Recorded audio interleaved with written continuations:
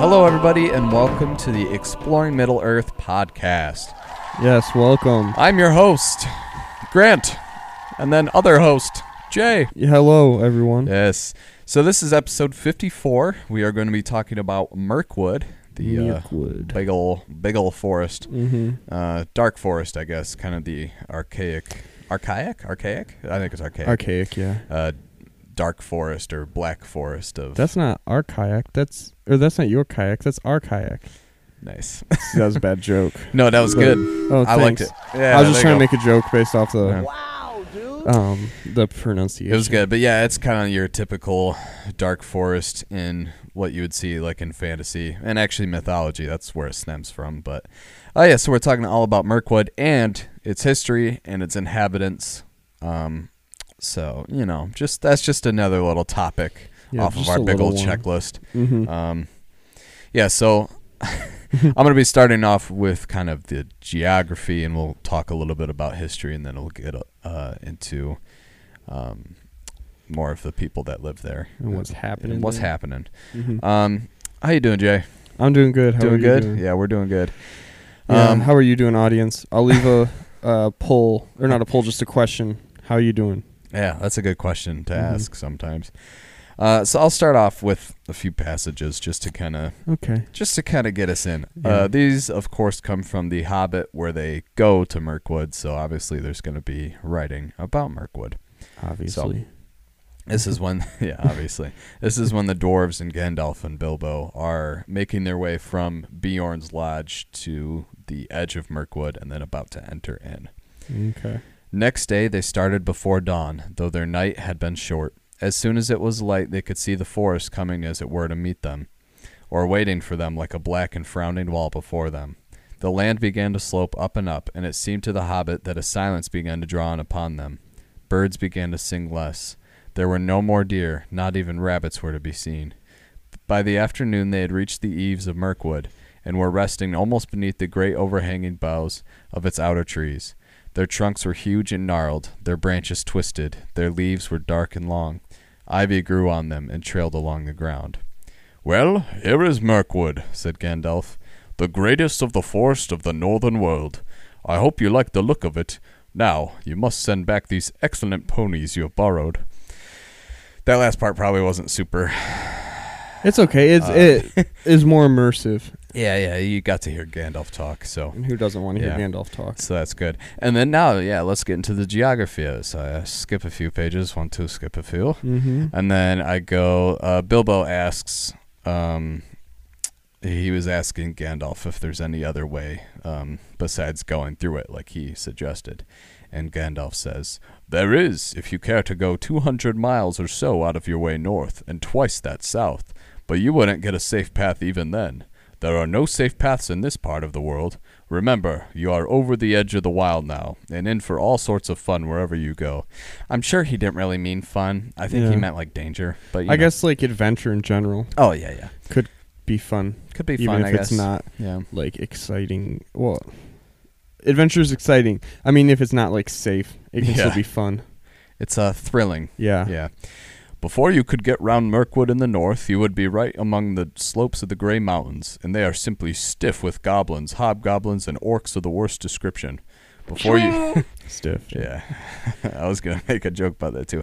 But you know what? You got it. You did it. Before you could get around it to the south, you would get into the land of the necromancer, and even you, Bilbo, won't need me to tell you tales of that black sorcerer. I don't advise you to go anywhere near the places overlooked by his dark tower. Stick to the forest track, keep your spirits up, hope for the best, and with a tremendous slice of luck you may come out one day and see the long marshes lying below you, and beyond them, high in the east, the lonely mountain where dear old Smaug lives, though I hope he is not expecting you." Classic Gandalf. Yeah. What a guy. Yeah, so I guess if you go north, goblins, orcs. If you go south, necromancer. Guess you got to go through it. Yeah. So Mirkwood... big old forest, giant forest, located west of the Sea of Rune in the land of Rovanion. I mean, I guess technically it was part of Rovanion. Part of Wilderland, if you will. And east of the Misty Mountains and the Anduin, and south of the Grey Mountains, and north of the Brownlands and Mordor. So that's where it is. That's how you can pinpoint it. Yeah. Or you can just look at a map of The Hobbit or a map of Lord of the Rings, and it's very easy to see because it's the biggest forest. So it was a very large, dense forest, several hundred miles wide in some parts and 3 times that amount in length. It is remnant of the elder days of Aman, much like the Old Forest or Fangorn, though these are much older forests. Mirkwood is a little bit younger, I would say.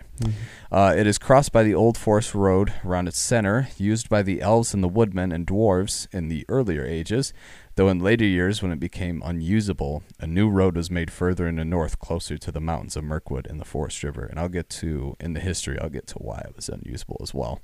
But this is just geography. I don't need to talk about history. Yeah. The mountains of Mirkwood. That's what I wrote down. How'd you spell A-H. Exclamation. Located in the north of the forest, they were low mountains that created a very hilly landscape. The enchanted river that Bombur falls into in The Hobbit is sourced from these mountains, and the halls of the Elven King are made on the banks of the Forest River in the foothills of these mountains. The Forest River is sourced from the Grey Mountains in the north and cuts through the north of Mirkwood and flows into the long lake outside of the Great Forest. Where it leaves Mirkwood are great marshes, and then eventually it goes into the Long Lake, where Lake Town is. In the south, after many years of logging and farming, the woodmen of Rovanion, not Romanian, a Romanian, they created the East Bight from logging. It used to be thick forest land, but now it was used by the woodmen as the location of villages and farms. And also in the south are more highlands where the old fortress of Aman-Lank was, where the necromancer first made his fortress. Necromance. Okay, guys, so now we're going to get into the history.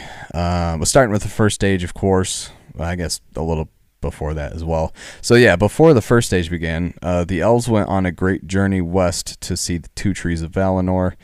You know the deal. If you've read the Silmarillion, you know the deal. Along the way, they came across this great forested land, and some elves became lost in the woods, or some decided to stay in the forest because they loved it, and they loved the wilderness. And at this point, too, also in Middle-earth, most of where Rovanion is, like Mirkwood and Eriador, at that time was pretty much all forest.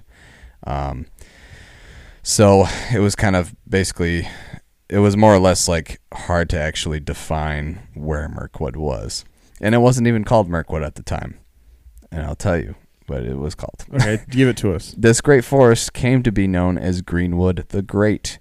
And the elves that lived there were called the Nandor, and they were later joined by some of the curious Avari of the east. The Avari were the kind of elves of darkness, basically. They were unwilling to go west to see the 2 trees, and so they were more closely related to the Sylvan elves or the Wood elves that we see later, but not quite.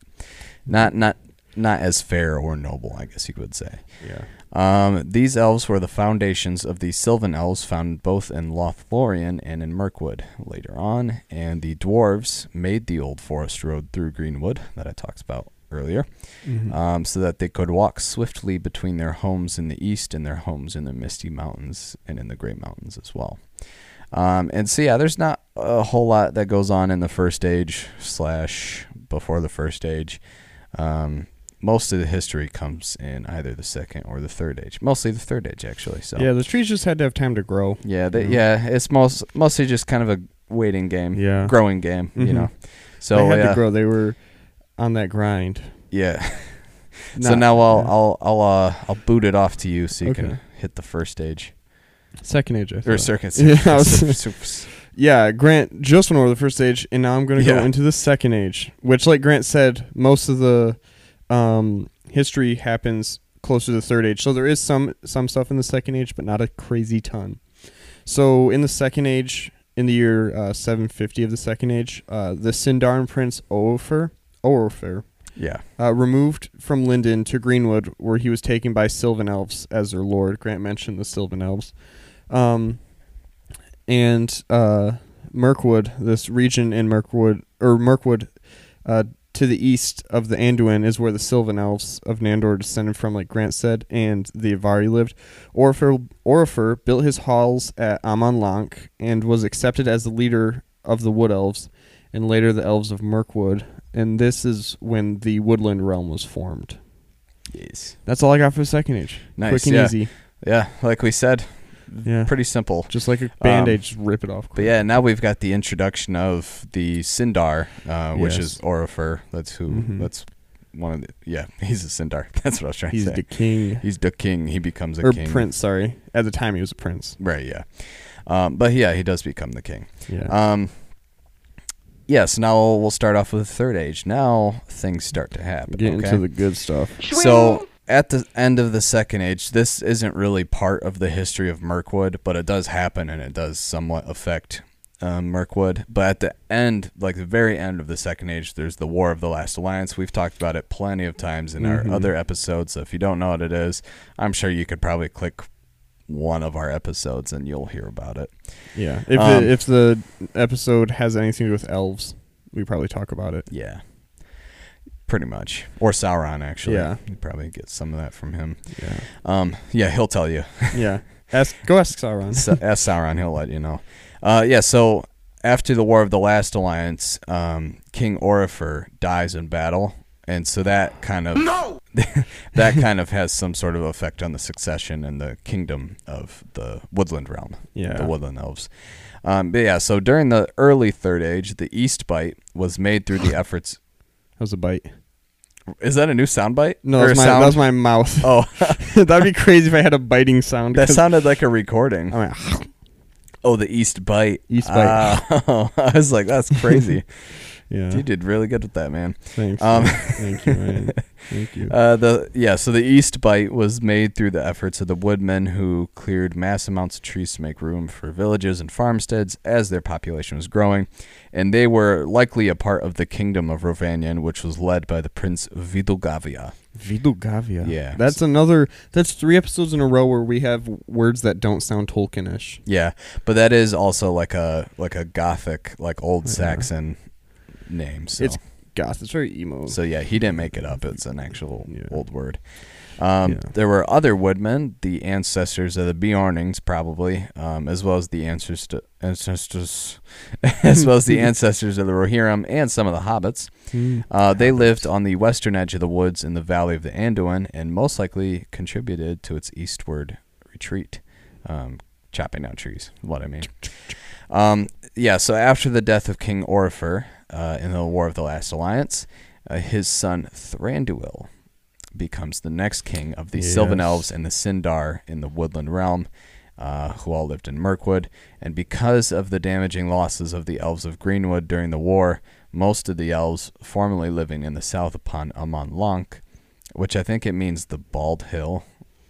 Don't quote me on that, but I think that's what it means. You know what? I'll do some research to look it up. Do some research, thank you. They moved north with their king Thranduil to the mountains of Mirkwood, and they made a new hall in the likeness of Menegroth of Doriath in the First Age. Meanwhile, a mysterious being... Yes? You were technically right. Amon means hill, and Lank means naked. So it means naked hill, bald hill. Gotcha. Same thing. Yeah. Smart guy. Bald people are naked. Naked head. Yeah, naked head. Naked heads. Yeah, all right. Anyway, so elves move north with their new king Thranduil. Meanwhile, a mysterious being called the Necromancer moves into the old fortress of Amon Lank. Wow, dude. Yeah. Which was thereafter known as Dol Guldur, which means the Hill of Sorcery. Dun, dun, dun. You can also get the sorcerer part is minus Morgul, which means Tower of Black Sorcery. Yeah, so that's emo. Yeah. So from this point, a shadow began to spread across Greenwood, and it became known for the first time as Mirkwood in the tongues of the Northmen. Because of the shadow of the necromancer, many evil things such as orcs and goblins and great spiders began to live at first in the southern reaches of the forest, where the necromancer was, and then they made their way north. The old forest road was then abandoned when Gundabad, which is a mountain where the dwarves used to be, in the Misty Mountains and Grey Mountains. It's kind of like at the crossroads, like where the mountains meet. So when Gundabad was overrun with orcs, and evil creatures, and then all of the orcs and evil creatures from the southern Mirkwood started coming north. That's when the old forest road was abandoned, and the dwarves kind of left that area. And then a new road was made north of the old one, and it led all the way to the ends of the forest and passed close by the Elven King's new halls. So Mirkwood then became a name synonymous with fear and evil, and many people avoided it altogether. Gandalf had his doubts about the necromancer, and at one point crept into Dol Guldur and discovered that he was actually Sauron, returning to Middle-earth once more. No. Wow, dude. Yeah. That's what Gandalf said when he Yeah, he's This is wow, Sauron? dude. Wow, dude. Come on. Yeah. On the quest of Erebor, or in the quest, during the quest of Erebor? Yeah. During. The dwarves and Bilbo all went into the forest of Mirkwood in order to reach the lonely mountain far away.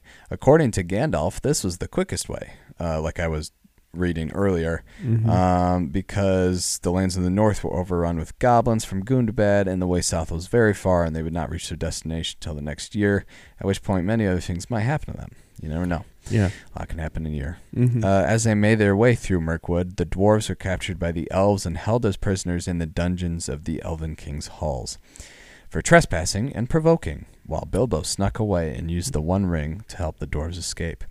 During the same year that Smaug was killed, Gandalf persuaded the White Council to attack Dol Guldur, and they made Sauron / the Necromancer flee to the south. Mirkwood became clean for a short time while the Necromancer was gone. Oh, However, oh no. 10 years later, Sauron, now in Mordor, sent Kamul, the second in command of the Nazgul, along with 2 other ringwraiths to occupy Dol Guldur, and the shadow returned once more. And now, the War of the Ring The begins. War of the Ring. And that's where Jay takes over. Yes, Jay's taking over with the War of the Ring. When the War of the Ring starts, a lot of stuff happens. This is what I'm going to start with. War of the Ring is before the events of the book take place, but it's still technically the War of the Ring because Gandalf is facilitating this whole thing. So Yeah. on Third Age 3018, Aragorn, There we go. who captured Gollum in the Dead Marshes. Pretty cool place. Yeah. That's where the War of the Last Alliance happened. Yeah. Yeah. And he takes Gollum into Mirkwood. And there, Gandalf arrives later, and they begin to interrogate Gollum, asking about the ring and where it is and all that stuff. But then some orcs come in and attack Gollum, which allows Gollum to escape. Yeah. So now they're out of Mirkwood. But Mirkwood's still there, don't worry. So a few days later, the forces from Dol Guldur assaulted the realm of Lorien, but they were repulsed each time because of the valor of the elves of Lorien and by the power of Galadriel. Yes. Great. Galadriel. Great woman. Yeah. There we go. Yeah. That applause is so Yeah. long. But the woods on the borders of Lorien were seriously damaged. Dang. Really bad, dude. So then the very next year, the day on March 15th, which was the day of the Battle of the Pelennor Fields in front of Minas Tirith, forces from Dol Guldur invaded the realm of the Thranduil in Mirkwood. The Thranduil defeated the forces of Dol Guldur in a long battle under the trees, during which there was a great damage through fire. So, Dang. When there's battles, there's usually fire. Yeah, pretty much. Unless it's underwater. Yeah, I guess. If there's an explosion, okay, if like a submarine explodes underwater, this is real Earth current events with that Titan submarine that exploded. Didn't it implode, not explode? Yeah, but I guess it would implode. But if it was like a fuel-based problem where like the fuel lit on fire, I guess it would explode, but I feel like it would be exterminated. I feel like it would be, extinguished pretty quickly. I don't know. I guess there would be fire. For I guess if it implodes, would there be anything from the friction of the pressure coming in, the air coming in? Well, I guess not air, but like the friction of the air leaving the submarine and the water coming in. I feel like that would. Well, I don't know, because you would need oxygen to have the fire going. So I feel like if all the oxygen leaves super quickly, I just don't think it. Like, I think it's way too quick to. I don't know. I'm not a scientist. Yeah, we only talk about Middle Earth, not physics. Yeah, I'm a Middle Earth physician. Sure. Yeah. Yeah. So then, back to Mirkwood. Sorry about the little tangent, guys. Sorry, guys. A few days later, the hosts of elves in Lorien, led by Celeborn, crossed the Anduin in boats and conquered Dol Guldur. Galadriel destroyed the walls of Dol Guldur and uncovered its pits, and the forest was cleansed. Nice. Good job, Galadriel. Nice.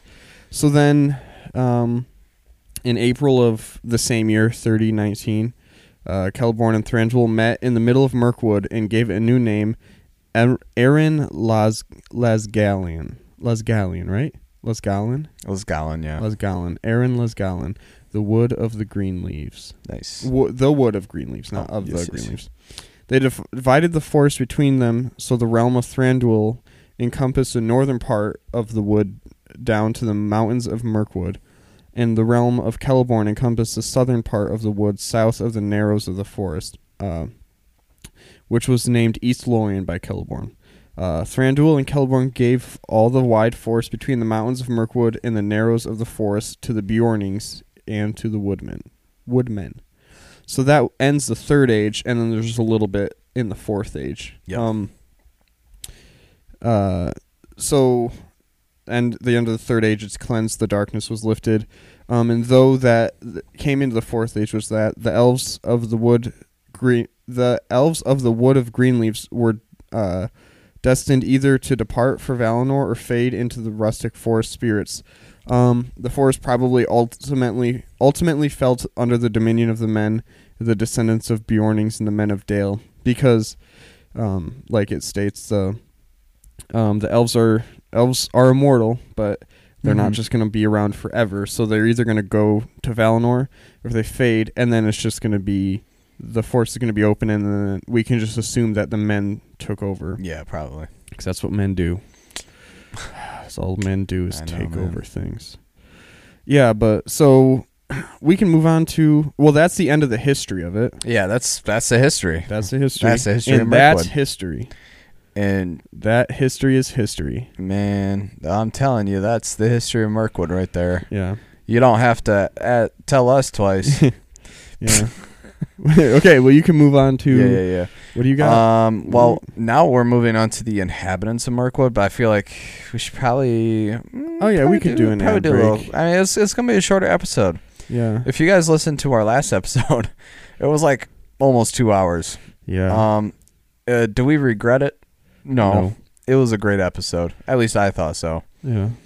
And so I guess we're giving you a nice little break, and we're giving you a shorter episode. So we're already... I mean, I don't know if we're halfway through or not. I don't know, though. We'll see. But that's like a good ad break point. So let's break some ads. Okay. So welcome back, everybody. So hopefully that was a nice little break for you guys. Yeah, a little break. So now we're going to talk about the inhabitants of Mirkwood. Mm-hmm. That's just a fun word to say after a while. Inhabitants. Just say it like really fast. Inhabitants. Anyways, guys, man. Stop. First, I'm going to talk about the Sylvan elves and kind of what they are. So Sylvan, the word Sylvan means like having to do with forests or woods or something like that. Mm-hmm. And so it's not an invention of Tolkien's. It is found in mythologies and fairy tales and stuff like that, and he just used it for these elves. So the Sylvan elves, also known as the Wood Elves or the Tawarwaith and Sindarin, were a group of elves that forsook the march west in the ages of the stars well before the First Age. They settled in the vast woodlands around the Anduin Valley, and though some of them eventually came west to Beleriand, the majority remained in Greenwood the Great and became mingled with the Avari of the East. And I've got a little something. I guess it's a little different for everybody's version of The Hobbit. This is from the chapter Flies and Spiders in The Hobbit. Okay. Yeah. So, the feasting people were wood elves, of course. These are not wicked folk. If they have a fault, it is distrust of strangers. Though their magic was strong, even in those days they were wary. They differed from the high elves of the west, and were more dangerous and less wise. For most of them, together with their scattered relations in the hills and mountains, were descended from the ancient tribes that never went to Faerie in the west. Faerie is like Tolkien's old version of what Valinor was, basically. Yeah. It's just the Undying Lands in the west.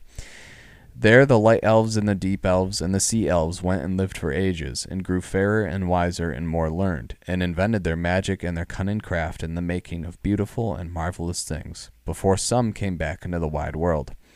In the wide world, the wood elves had lingered in the twilight of our sun and moon, but loved best the stars, and they wandered in the great forest that grew tall in lands that are now lost. They dwelt most often by the edges of the woods, from which they could escape at times to hunt, or to ride and to run over the open lands by moonlight or starlight. And after the coming of men, they took ever more and more to the gloaming and the dusk. Still elves they were and remain, and that is good people. Mm-hmm. In a great cave some miles within the edge of the Mirkwood, on its eastern side, there lived at this time their greatest king. Before his huge doors of stone, a river ran out of the heights of the forest and flowed on and out into the marshes at the feet of the high wooded lands. This great cave, from which countless smaller ones opened out on every side, wound far underground and had many passages and wide halls. But it was lighter and more wholesome than any goblin dwelling, and neither so deep nor so dangerous. In fact, the subjects of the king mostly lived and hunted in the open woods, and had houses or huts on the ground and in the branches. The beeches were their favorite trees. That's just like me for real. Yeah, for real. The king's cave was his palace, and the strong place for his treasure, and the fortress of his people against their enemies. So that's a little description of the Elven King's halls, as well as the wood elves themselves. So there you go. So they were excellent in woodcraft and hunting, and also stealth, because they tried to avoid men and dwarves. And most men or dwarves that passed through the forest would never know they were being watched by the Tower Wife. So, just kind of one of those things, like, I feel like we're being watched. Yeah, I feel like somebody's looking at me. Yeah. Is he right behind me? Guys. Throughout the early ages and in the first age, the Sylvan Elves lived in scattered communities without a centralized form of government or leadership, and most were content that way. However, during the Second Age, after Beleriand was ruined, many Sindar came east into Middle-earth, in Noldor too, but this is mostly about Sindar, and lived among their long-lost cousins in Greenwood and in Lorien. At the time, especially because of the rise of Sauron in the east and Mordor during the Second Age, these Sylvan Elves were more willing to accept a primary leader to govern all of them. As the Sindar were considered mighty and noble and fair compared to the Sylvan Elves, they were accepted as leaders and princes and kings. In Lothlorien, Amdir, father of Amroth, who I think we've talked about him a little bit, Amroth and Nimrodel, he became king in that woodland long before Galadriel and Celeborn lived there. His son Amroth would also become a king of Lorien before leaving the land and giving the power to Galadriel and Celeborn, who became just a lord and lady of Lothlorien rather than a king or queen. So Galadriel's actually a Noldor, but Celeborn, he is Sindarin in origin, and actually pretty closely related to King Thingol in the First Age. So Thingol, it's kind of royalty a little bit. In Greenwood, Orifer, who Jay talked about a little bit earlier, he was also a possible relative of King Thingol of Doriath, and he became the king of the Greenwood Elves and established a fort and city upon Amon Lonk. His son Thranduil would later become the next king of Greenwood, also the greatest king, apparently, according to The Hobbit. And his halls in the north were built into the hills that bordered the Forest River and were made into the image of Menegroth of Doriath, where his father lived in the First Age and where Thranduil likely lived if he knew enough about it to model his halls after it. Like, he probably lived there for a little bit, even if he was a kid. Legolas Greenleaf, the son of Thranduil, was technically the prince. Legolas. Yeah, he was technically the prince of Mirkwood, or like the Woodland Realm. So if Thranduil were to die during the War of the Ring, it would be King Legolas. Isn't that crazy? That'd be cool. Yeah. So, not about the guy dying, but about King Legolas. But he never did become king of Mirkwood because Thranduil didn't die, so that makes sense. Yeah. But he did end up just becoming a straight up dude. Straight up G. He was actually a prince / lord, whatever you want to call it, over the Elvish colony in Ithilien after the War of the Ring. So he brought some elves over there. That's what he does. So I guess he did rule a little land. Yeah. Even after the War of the Ring, when many of the higher Noldor and Sindar sailed back west to Valinor, many of the Sylvan Elves remained in Middle-earth, for they never knew Valinor or the lights of the trees, and they had no desire to leave Middle-earth. There they remained, possibly still in Lothlorien and Mirkwood and Ithilien, until they faded after many long years, and men would call them wood sprites or fairies. That last part isn't necessarily like canon, but I guess that's just my interpretation of like what Tolkien meant by them fading is that they're immortal and they're faded, man. Yeah, elves are tied to like the life of Middle Earth, so as long as Middle Earth is still living or like still like Earth basically, that the elves are still alive. Yeah. And if they are if they're faded, if they're straight up faded, I would assume they would become like smaller in stature, or like they would be like less seen, stuff like that, or like, they would become less noble, I guess. And so my interpretation of that is that they would become kind of like fairies, because also this is a basis for Tolkien's English mythology. So that's kind of my... Do you mean like when you say like they're smaller and less noble, do you mean they're less physical and more spirit-like, or like they degrade as a race and they become... I'd say like both. Lower than men in like the... Yeah, I would say both. Like they become... Like I guess their physical nature becomes less and they become more spirit-like, which is basically fairy. So that's my... Yeah, that's what I would think. Oh, okay. So... Yeah, you kind of hit it right on the head. Okay. Yeah. So who else lives in the Mirkwood, Jay? There's a few more, but one of the spooky ones are spiders. Ooh. Yeah, are you scared of spiders? Like, okay. Okay, that depends. What were you going to say? I was going to okay, so you can be scared of okay, so if you see a spider in your house, do you kill it? It depends on the spider. Yeah. Yeah, because there's some spiders. If it's a small spider, like I just don't care. Like well, whatever, he's living here. Who cares? If it's like a big spider and it's like one of those spiders that's like hairless, you know what I mean? Well, actually, I would kill a hairy spider too. Yeah. Like wolf spiders in Michigan are nasty. I mean, as far as states or really any country goes with spiders, Michigan probably doesn't have it that bad, but wolf spiders I would kill. Our Australian listeners are laughing at us right now. Yeah, and then there's like certain spiders that are like hairless and they're just like the really like the shiny black ones. I would kill those as well because those just look straight up gross. But then there's some spiders that I'm like, I don't really care enough. Yeah, like daddy long legs. I guess those aren't technically spiders. They're basically spiders, but basically. Jumping spiders. Yeah. I'm a big fan of those. Jumping spiders are cool. Yeah. And they're also pretty friendly. It sounds gross, but you can let them crawl on you and they won't do anything. And they're just so fuzzy and cute. So I don't know if I'd let them crawl on me, but well, Yeah, I might just be weird, but I have done that. So yeah. Well, okay, so yeah, spiders, but these aren't your everyday spiders that you see. These are big old spiders. Really? So the spiders of Mirkwood were descendants of Shelob, the lady spider. Lady. And Shelob was this big bad spider. She's the in the Lord of the Rings. She's the spider that Gollum brings Frodo and Sam to, and then she stabs Frodo and wraps him up and all that. Yeah. That's Shelob. And so her little kids, but they're big kids. So after the shadow of Sauron fell upon Greenwood the Great, like Grant said, many of the spiders came and lived there. And then the forest became known as Mirkwood after that. So they were there before.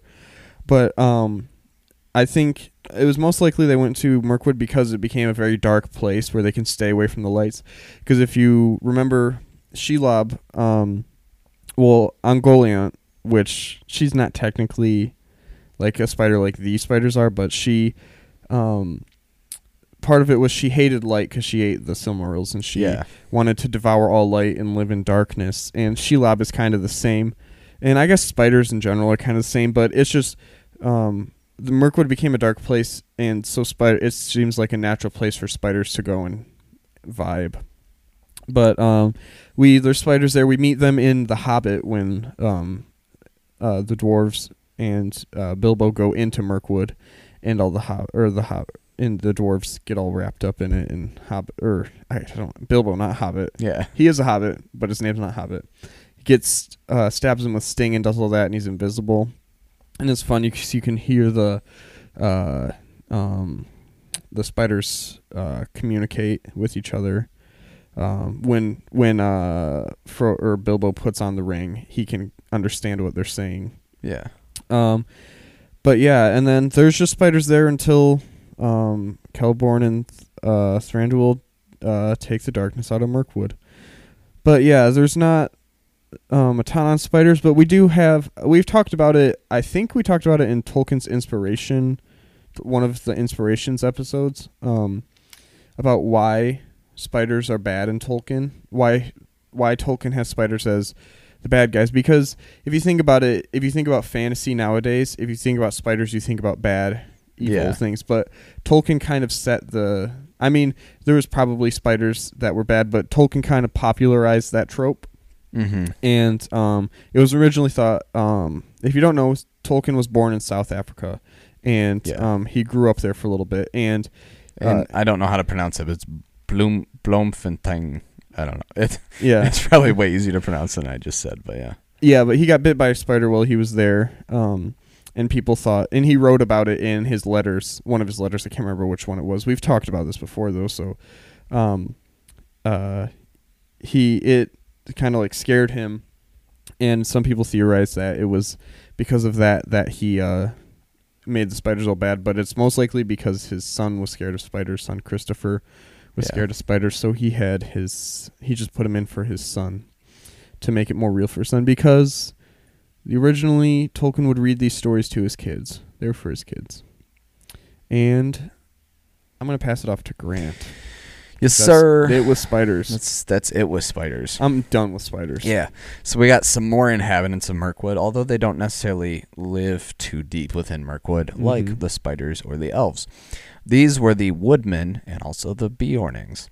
So the woodmen were a group of Northmen who lived in Rovanion, about the eaves of Mirkwood and in the Anduin Valley. The Northmen in general were descended from the men of the First Age who were close to the Edain of Beleriand, but they didn't want to cross the Misty Mountains or the Blue Mountains. And they were called woodmen mostly because of where they lived, obviously, and not necessarily because they were skilled in the woods like these Sylvan Elves. But I bet a few of them were probably pretty good. Yeah. Walking through the woods. Mm-hmm. I'm walking here. They mostly lived in small villages or on farms here and there. They didn't really have like a main like city or anything like until the later Third Age or whatever, Mm-hmm. So though no villages were named, it is known from The Hobbit that there were a few villages in the valleys of the Misty Mountains that were afraid of the great eagles and would often shoot at them with their bows of yew, as well as there being old villages south of the Mirkwood Road and villages still in the east bight of southern Mirkwood, where they chop down the trees for farmland. Perhaps that is their most well-known deed. Not a good one, though, I might add. You don't want to be known for that. Chopping down trees. Mm-hmm. The Beornings were in origin Northmen as well, and woodmen, and were named after Beorn, a great warrior who could shapeshift into a hulking bear. Obviously, he's a part of The Hobbit. That's where we know him from. Mm-hmm. That's where we know him from. Yeah. He lived close to the western edge of Mirkwood in the north, and he kept great hives of bees for honey and big old fields of clover. So clover honey is good. I've had clover honey. Beorn never was clear on the origins of his people, even though he explained it just a little bit. Mm-hmm. And mostly he was talking about the skin changers too, not just the woodmen. But it seemed that they used to live in the valleys of the Misty Mountains before the goblins drove them out. And after The Hobbit, many men who were descended from the old skin changers, or who were woodmen in general, came to Beorn, and thus was born the new skin changer people, or the Beornings. Beorn was their chief, and his son Grimbeorn was the chief after his death during the War of the Ring. Was Grimbeorn just like sad Bjorn? No, I think it literally just means grim bear, or like, yeah, I guess, yeah. That's not a bear sound. So he was the chief after his father's death. They were known to celebrate Yule at the end of the year and still remained on the western borders of Mirkwood. Yeah, actually, Bilbo and Gandalf celebrate Yule with Beorn when they are on their way back home. I'd love to celebrate Yule with Bjorn based off of the way his house or his hall is described in The Hobbit. Yeah, it'd be Imagine cool. that during Christmas. Big old roaring fire. Mm-hmm. And a big old roaring bear, but a nice one. Yes. And lots of food and drink. Yeah, so now we've got a few other people who are known to inhabit Mirkwood. And I think Jay has the rest of it. Yeah, so this one, Orcs, Nazgul, and the Necromancer are all just kind of clumped together because they're just all big bad guys. Yes. So Orcs, you know who the Orcs are. They're a race of fallen elves, I guess you could say. They are, because, Sauron or Melkor couldn't create. They could only destroy or distort creation. So the orcs were just distorted elves. And they lived in Mirkwood, and they lived in Mirkwood. They lived everywhere. But they served the necromancer, Sauron, and he would send them into Mirkwood, and they would do their business in there. And fight people. They would poop and pee and fight people. Do their business. Nice. But yeah, so then the Nazgul were they were ring wraiths or servants of the Dark Lord Sauron, and what they were they were the fallen the spirits of the kings of men who had the 9 rings for the men. Here I'm going to quick read a quote from Gandalf explaining the Nazgul. It says, 9 he gave to the mortal men, proud and great, and so ensnared them. Long ago they fell under the dominion of the One, and they became ring wraiths, shadows under the under his great shadow, his most terrible servant. Long ago, it is many a year since the 9 walked abroad, yet who knows, as the shadow grows once more, they too may walk again. So these 9 men got the rings, and they had them on, and it corrupted them, and then when they died, they became spirits or ring wraiths. And Nazgul is black speech for ring wraiths. Yeah. Or the Quenya word is Ulari. They're called the Black Riders, or simply just called the 9. And they were servants of Sauron, who is the necromancer. And Grant mentioned how Sauron sent the Nazgul to reoccupy his fortress of Dol Guldur, which is in Mirkwood, led by Kamul, who is the second most powerful of the Nazgul, behind the Witch King. Mm-hmm. And we have full episodes on Sauron and the Nazgul. Episode 6 is Sauron. Episode 8 is the Nazgul. So if you want to have or get more of a deeper dive on who the Nazgul are or Sauron and his backstory, you can listen to those episodes. Yeah. But that's just the basics of who they are and what they did and where they're from and what they do. And lastly, the last inhabitant of Mirkwood we're going to talk about is Radagast. He's a great guy. He's one of the wizards, the Astari, but he's more of like the nature-loving granola guy. Yeah. Of the Astari. So he lived in Rosgobel. Is it Rosgobel or Rosgobel? Rosgobel. Rosgobel. Yeah, I don't know, something like that. Yeah, so that was situated on the western borders of Mirkwood. And so it can be assumed that Radagast held watch against the shadow of Dol Guldur that slowly engulfed the forest. And it is likely that he became acquainted with the inhabitants of that region, and he was able to help Saruman. He did it unknowingly. We talked about this last episode, I think. He did it unknowingly, or he didn't know Sauron's intentions with wanting the ring, but he was able to help him because... What are your intentions with my ring? Yeah, he was able to help Sauron, or... well, I guess in turn he helped Sauron, but help Saruman because he lived right outside of Mirkwood in the area. And it makes sense that he lived there because he loved animals and birds and yeah, and that's like bugs the biggest forest, so, Yeah. It makes sense that he was there, and he was also friends with the Great Eagle. Yeah. And in the movies, he has those giant rabbits that pulls his sledge. Yeah, that's kind of, I don't know. It's kind of cool, but like I don't know, man. Yeah, I guess, honestly, that was one of the parts that I kind of liked about The Hobbit was more about Radagast. Mm-hmm. And like his, like basically treehouse. in Mirkwood. And honestly, I thought the rabbits were kind of cool. It feels along the lines of what The Hobbit was like, reading the book. It's very fantastical, and it's just kind of out of this world. So it's like, that's cool. Yeah. So although just thought I'd bring it up. Hey, that's okay, Grant. And I was glad to hear your opinion. Thank you. So Bjorn, who was neighbors with Sauron, not like right next, or no, not Sauron, Radagast. Yeah. Neighbors with Radagast. They're not like right next to each other, but they're in the area. Yeah, they're in the Mirkwood area. That could be far away, it could be close, you never know.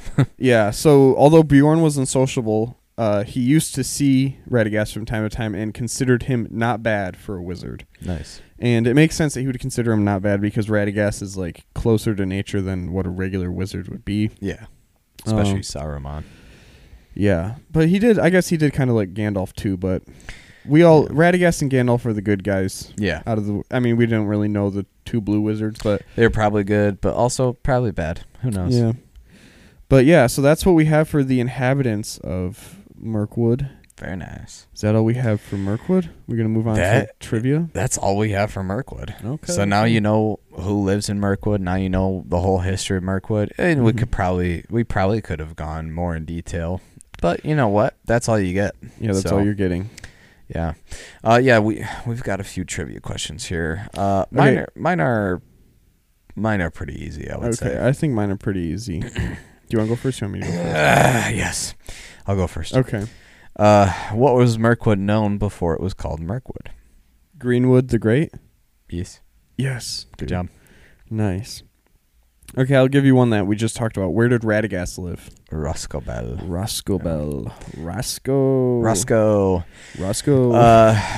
Bosco sticks. Yes. What did Thranduil model his halls after? Or his palace, or whatever you want to call it. Oh shoot, I have no idea. Let me guess. What do you model? I guess this one might be the hardest question. Did he model his halls after Mirkwood? Is that just a... No. I don't know. I can't think of an answer. Can you give me a hint? Yes. It's in the first age in Doriath. It's the halls of King Fingal. What would he... I don't know. I can't think of anything. Menegroth, dude. Yeah. Dang. I wouldn't have gotten there. So that was probably my hardest question. Maybe. Yeah. This is probably another easy one. So it's speculated in the Fourth Age. After the elves were gone, who took over Mirkwood? The men. Yes. The men. Yeah. Who are the Bjornings named after? Bjorn. JK, that's a trick question. I was like... who was the last dwarf during The Hobbit to enter the House of Bjorn? Oh, the big guy. What's his name? Or was it the big guy? I can't think of... Is it the big guy? Yeah. No? Okay, I can't think of his name, though. Bomber. Yeah. Bomber. There you go. Yes, it's Bomber. Nice. I thought that one would get you thinking just a little bit. Yeah. I remember that because bombs are big. Yeah. Bomber. And Bomber's like more of a bomber. So you can't really go feely or keely. Yeah. It's Bomber. What's your last one? Yeah. What did Celeborn and Thranduil change Mirkwood's name to? Aaron Lescallan. Yes. The Wood of Green Leaves. Yes. That's it. We got... Or I didn't get the middle one. The second one right. You got all three right. I got 2 out of 3 right. There you go. Yes. All right. Now for Middle Earth current events. Oh, let me hit the button.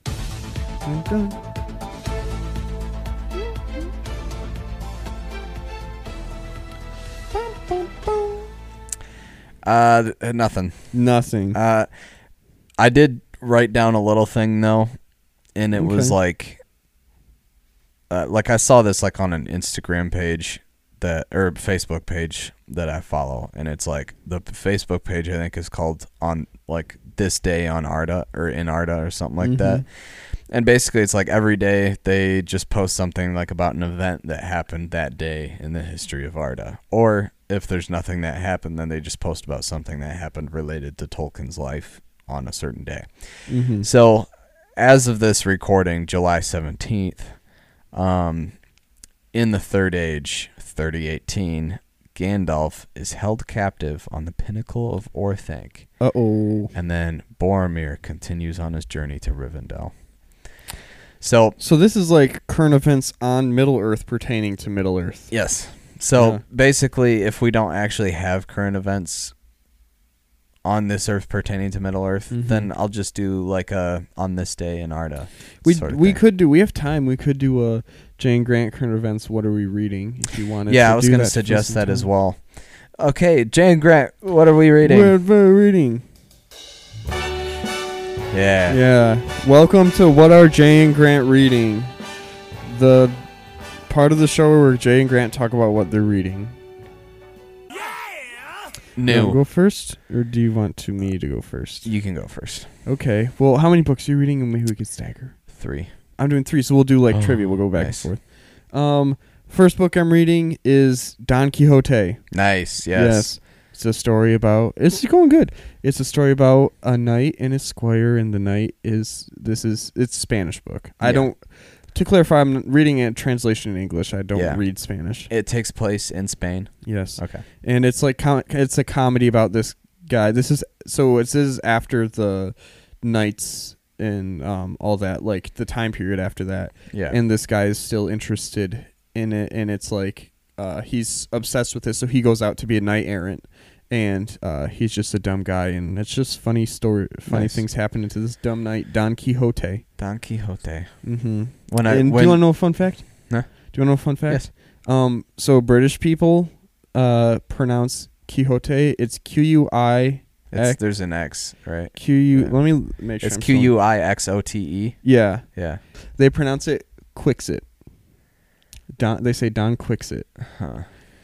But it's Quixote. Come on, guys. Respect the Spanish. The Spanish. Okay.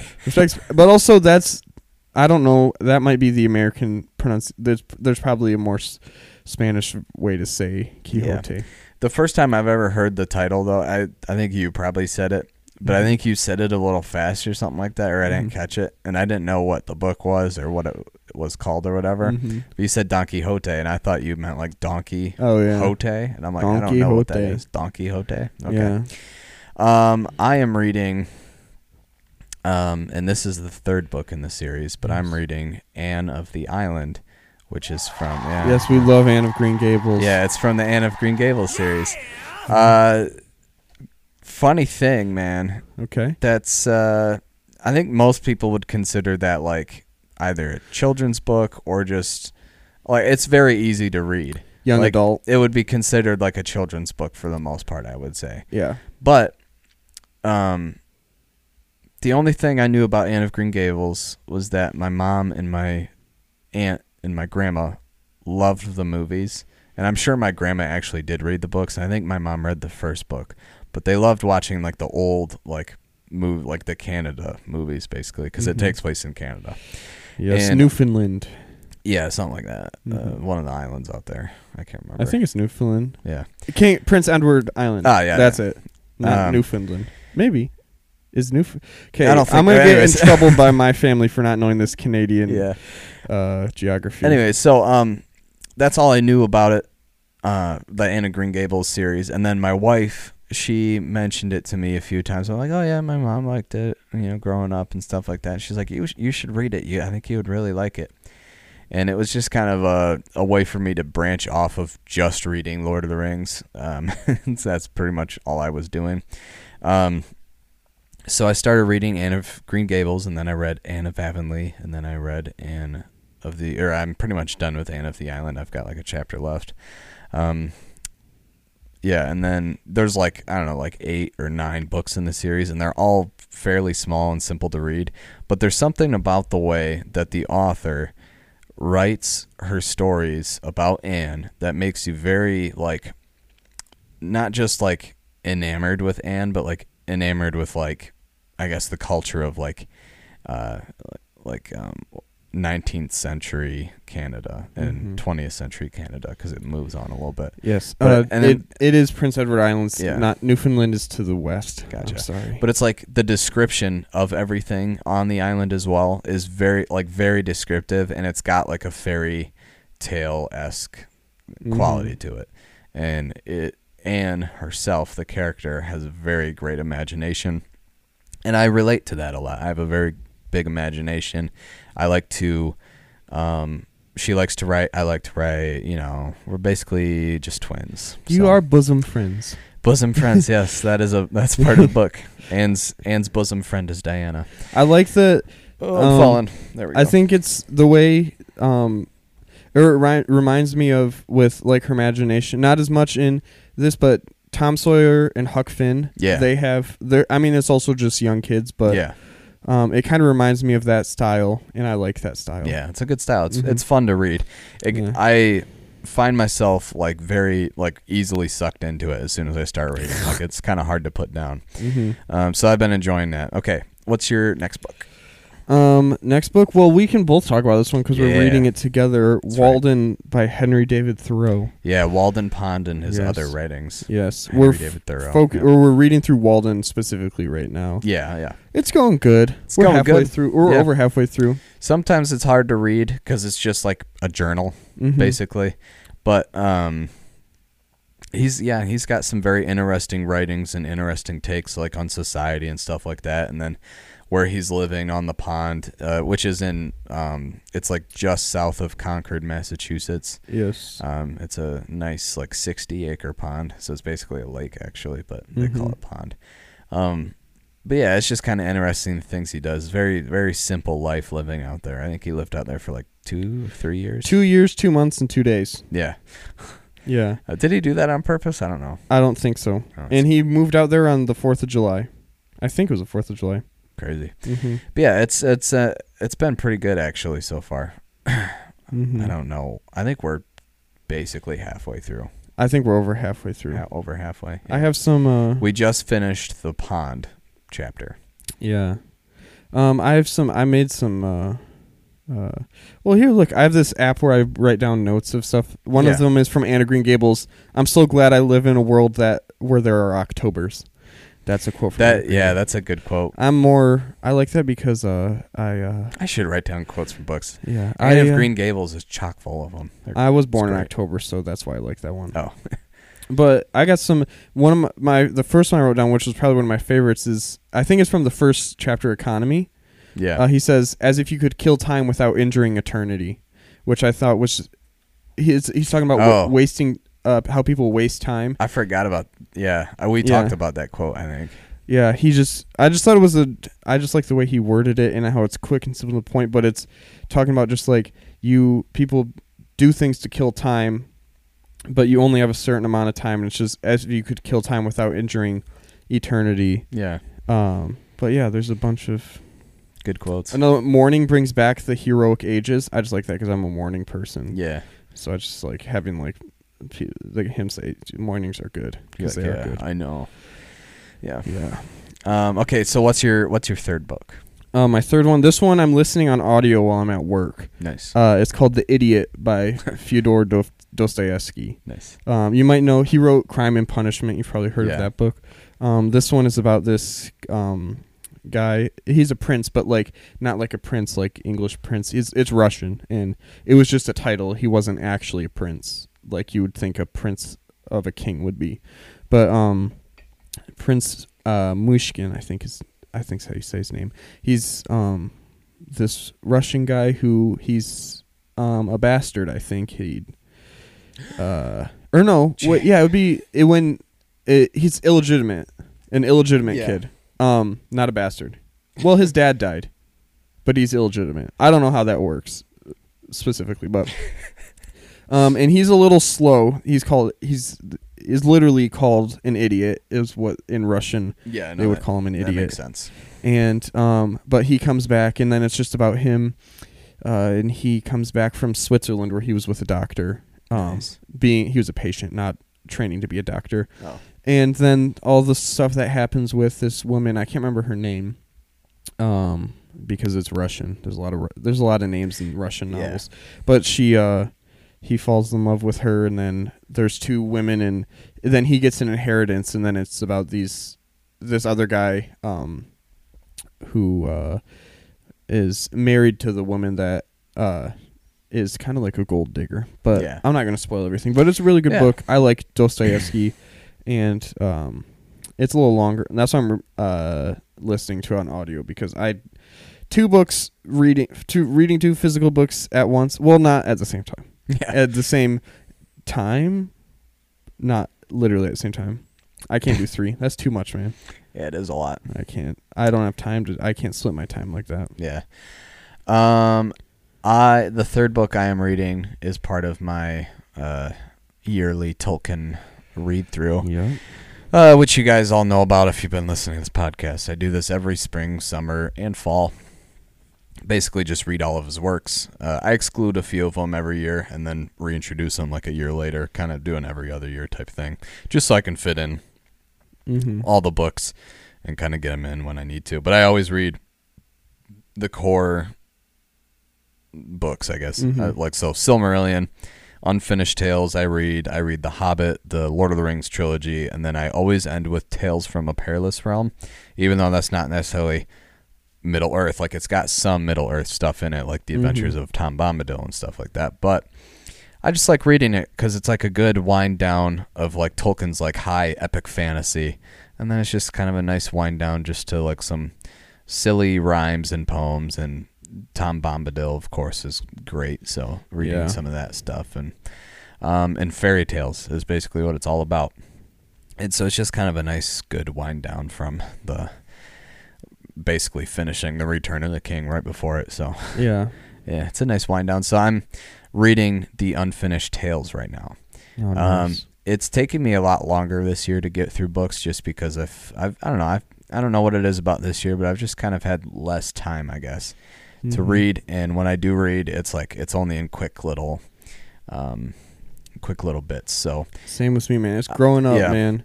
So I've actually, it's just growing up, man. I've actually started taking, because normally I would just read at home, but I've started taking my books to work now.